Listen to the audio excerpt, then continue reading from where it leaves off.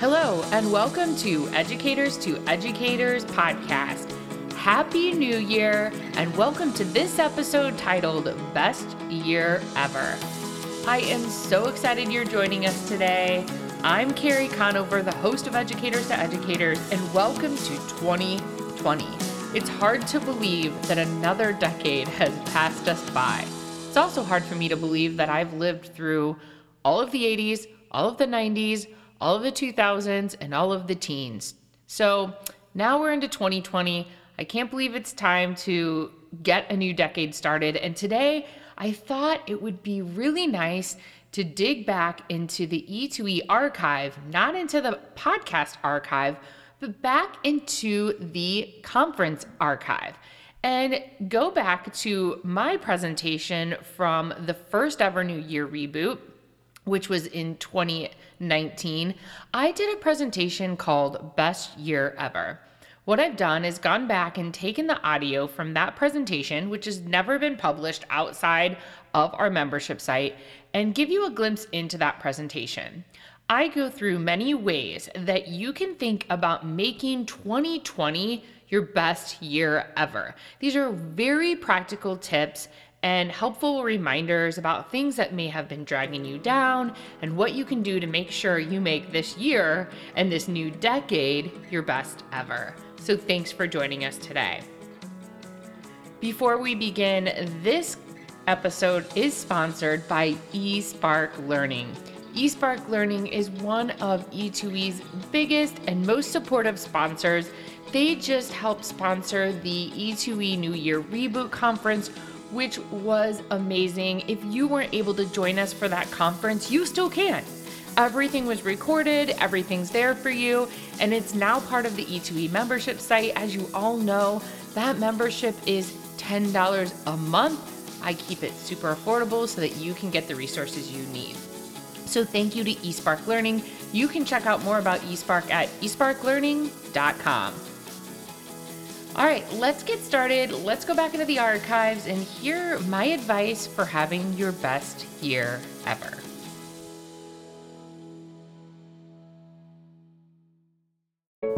My name is Carrie Conover, and I am the founder of Educators to Educators. Thank you so much for joining us for Teacher New Year Reboot and for this session on Best Year Ever. In this session, I'm going to share 10 things that I think could have held you back from happiness and fulfillment in your personal life and professional life. My name is Carrie Conover, and I've been on this earth for 41 years. Sometimes I can barely believe it. I still kind of feel like I'm 23. But I am an entrepreneur, and I am the founder of Educators to Educators. My life has been full of lots of exciting things, and I've taken a lot of risks in my professional life that have gotten me here today. And I've also had a lot of amazing personal things happen in my life. I have an amazing husband and 2 incredible kids. I have a busy and full life. But I've also had a lot of loss. I've lost both of my brothers, 2 brothers within 5 years of each other, and gone through a lot of just personal hard things. But I really believe in the power of squeezing the most out of our lives, the lives that we are given on this earth. On my journey of 41 years on this life, I've learned a lot from my own experiences, but also watching others. I've been so lucky in my life to be mentored by so many incredible principals, administrators, people in the business world, founders of companies, and now I just have the life I honestly always dreamed of living. I'm an entrepreneur. I'm building something incredible here at Educators to Educators, and I've learned a lot, and I'd like to share some of my tips and tricks of really having it all and making the life I wanted to live, even through hard loss and obstacles that have come my way. Let's start with number 1. Are you taking on too much? I have a feeling that if you're at this conference, you're a go-getter who likes to achieve and be the best teacher you can be. But my question to you is, are you taking on too much? I have a lot of people that I've coached in the past that feel like doing more makes them feel more like they're an achiever and they're a better teacher. But I want to ask you, are there things that you can streamline in your classroom to make simpler? Can you get parents to help you? Or maybe you just do things less and pull back a little bit so that you have more time in your personal life. Are you that person that's on every single committee and says yes to everything? Maybe it's time to say no to some things. Go over and check out my new friend Emily's presentation about the magical word of saying no. It's incredible, and she's talking all about this in her presentation. The next thing that could be holding you back in your life is that you think that when you're resting, but you're actually not. So think back on this holiday break. What did you do during your rest time? Now, I have to admit, I used to think resting was like laying on the couch in my pajamas and maybe skipping a shower for a day or two and just binging on Netflix. This was kind of before I had kids. But even though my kids are older now, we can have a couple of lazy days. But what I realized is if I'm binge watching Netflix, 1 or 2 days can go by and have really done nothing, and I actually feel worse about myself. I feel just like I accomplished nothing. Not that I have to always be accomplishing something, but what I've realized, if I put more structure behind my rest, I'm actually resting better. So for instance, when I do have some downtime, so after this conference is over, I've been working so hard on this conference, I'm going to take a week or two where I'm resting, which means I'm scheduling in a workout, a walk, and yoga. I love to cook, so I'm going to be cooking from scratch and healthy meals. So I'm not laying on the couch doing nothing, but I'm doing things that rejuvenate my mind and soul. I'm going to do some writing and brainstorming, but that's all the work I'm going to be doing. So I want you to think back in 2018, when it was time to rest, were you truly resting and rejuvenating? I'm not saying that I don't binge watch Grey's Anatomy or watch TV. I do that, but I scheduled it. And I stick to a small time limit and chunk of each day.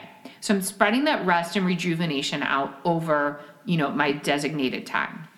Another thing that could be really holding you back in getting everything you want is not having your home, the place where you live, whether you live with roommates and you have one room or you have a house with 5 bedrooms, it doesn't matter. Is your home a place where you can go that's a sanctuary where you truly can get that rest in or get that workout or do the favorite things that you want to do? So are you living in a place of clutter? I think your home and your home base is what really allows you to go out into the world and be your best. Maybe you need to clean out your closet. Maybe you need to do a home inventory and get things in order so that you feel restful and calm when you enter your home. Next, number 4, maybe you have experienced some trauma and loss this year. I can understand that. I told you, I lost 2 brothers within 5 years, and grief can knock you on your butt. So I want to say to all of you that have lost someone that you love, maybe a pet, maybe someone that you really loved, maybe a sibling or a parent this year, and it knocked you on your butt, and you did not feel happiness this year, that is okay. People ask me a lot how I've gotten through everything that I've been through in my life. It's a lot. I'm going to write a book one day. Hold me to it. And I always say, because I took my gift of emotional intelligence and I leaned into the hard things and I felt them and I didn't run away from the hard things. So if this year you faced something hard, 1, it's okay to feel sad. It's okay to cry. It's okay to not feel yourself. It's not okay to run from those things though. So lean into those and take that pain, lean into it and turn it into something positive that makes your life better. I just wanted to let you know that if you have experienced that loss, I want you to know that you can start moving forward. The next thing I want to talk about is people. People can really bring you down and people can really bring you up. I did a live workshop recently with all women, and we were talking about personal board of directors. And I was talking about how important it is that you have a personal board of directors in your life. People that you admire and that care about you and that are pushing you in the right direction. I have a course called Best Year Ever, which we're going to talk about at the end of this if you're interested in taking. But one of the things we do is a people inventory. Who are the people that you need more of, and who are the people you need less of? And you need to be aware of the people that are bringing you down and people that are lifting you up. It's so important. Maybe you're in a toxic relationship that you need to get out of, and maybe, you need to set up some boundaries in your life. So that's another thing, people that can really be bringing you down. Another thing that I see a lot in my coaching clients is that they are all or nothing type of people. It's like, I need to either have my classroom look like I transformed it into Disneyland, or it's going to just be nothing. So sometimes in life, a lot of times in life, it's okay to do things 80 or 90%. Because guess what? Your 80 or 90% is probably better than most people's 50%. Don't be that all or nothing person, because you're setting yourself up for failure. What can you do in your personal life and your professional life to do things good enough? Maybe you stress yourself out about making everything homemade in your home, and that stresses you out because you want to, have homemade, organic, fresh food. Well, is there a way that you could spend a little bit of extra money and have some of that food delivered, or hire someone to babysit your kids 2 hours a week so that you can do those things stress-free? So while I love that passion, I think that sometimes we kick into this overachiever mode, and that's not healthy. You're going to wear yourself out. So in 2019, what can you do to pull back a little bit, still do the things you love and think are important, but not overwhelm yourself? Okay, raise your hand if you're a box checker. Are you a person who loves to make lists and check them off when they're done? I had a friend in college that I would make fun of because she would have these extravagant lists that were like paint nails, eat lunch. I'm like, drink water, go to the bathroom. Like, how far are we going to go with these lists? And I love her because she's super type A and she's one of my best friends, and she's actually taught me a lot about getting things done in life. But are you doing things just to check them off the list? Is it that you're putting things on those lists to check them off? Do you have meaning and intention in everything that you're doing? And do you have a plan behind those boxes that you're checking off? And I've coached a lot of people on their career and personal life, and I have to tell you that this is a problem that I see in a lot of achievers that is blocking them from getting what they want, is because they're clouding their life with things to do to stay busy when none of those align to their big picture goals. So what are your big picture goals in 2019? What do you want to get better at? Do you want to better your marriage? Do you want to better your relationship? Do you want to find a life partner personally? Do you want to take on a new passion, like starting a podcast? Well, maybe you want to become a mentor or coach in your community, and there's a job coming up. Everything in your to-do list needs to align to making you a better person so you can get to those goals. So just be careful that you're not filling your life with boxes to check that take you nowhere. What is the intention behind all of those things on your to-do list? Oh man, some of us are big helpers. As teachers, we are helpers. But sometimes I find that we spiral into a place where we're helping everyone else without helping ourselves. Especially if you're a parent. It's really easy to make yourself last. I have to tell you that this year, I really focused. I have a business coach who is one of the best in Chicagoland area. Oh my gosh, he is incredible. And he really pulls out my strengths in me. But one of the things he helped me realize is I am an achiever and I like to bring people together. And that's amazing, but that also is a formula for burning myself out. So I have an Excel sheet that I build every week with everything that I have to do personally and professionally. And I have to color code those whether I do those things I plan. And there's things in there such as taking my dog for a walk at lunch. I'm up here working while my kids are at school, and I need to take care of myself. And so one of my rewards for every day stopping and taking my dog for a walk is on Friday. I go to the foot massage place down the street and I get a foot massage, which is like heaven on earth.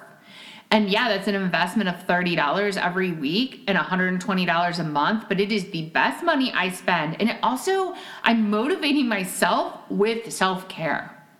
So if you're busy always taking care of other people, maybe it's time to rein it in and think about you first. Structure your week and your life and your days first.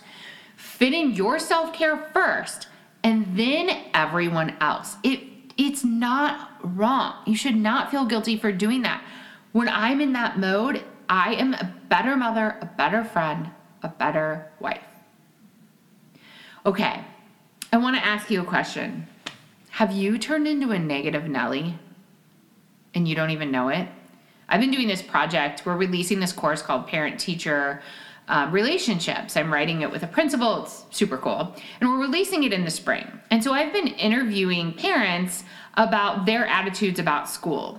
And one of the things I have them do is rate themselves on this like negativity positivity scale that I came up with. And I interviewed some parents from my child's school that I know are very negative, like total negative Nellies. No matter if we're at a party, at school, whatever, negative Nelly.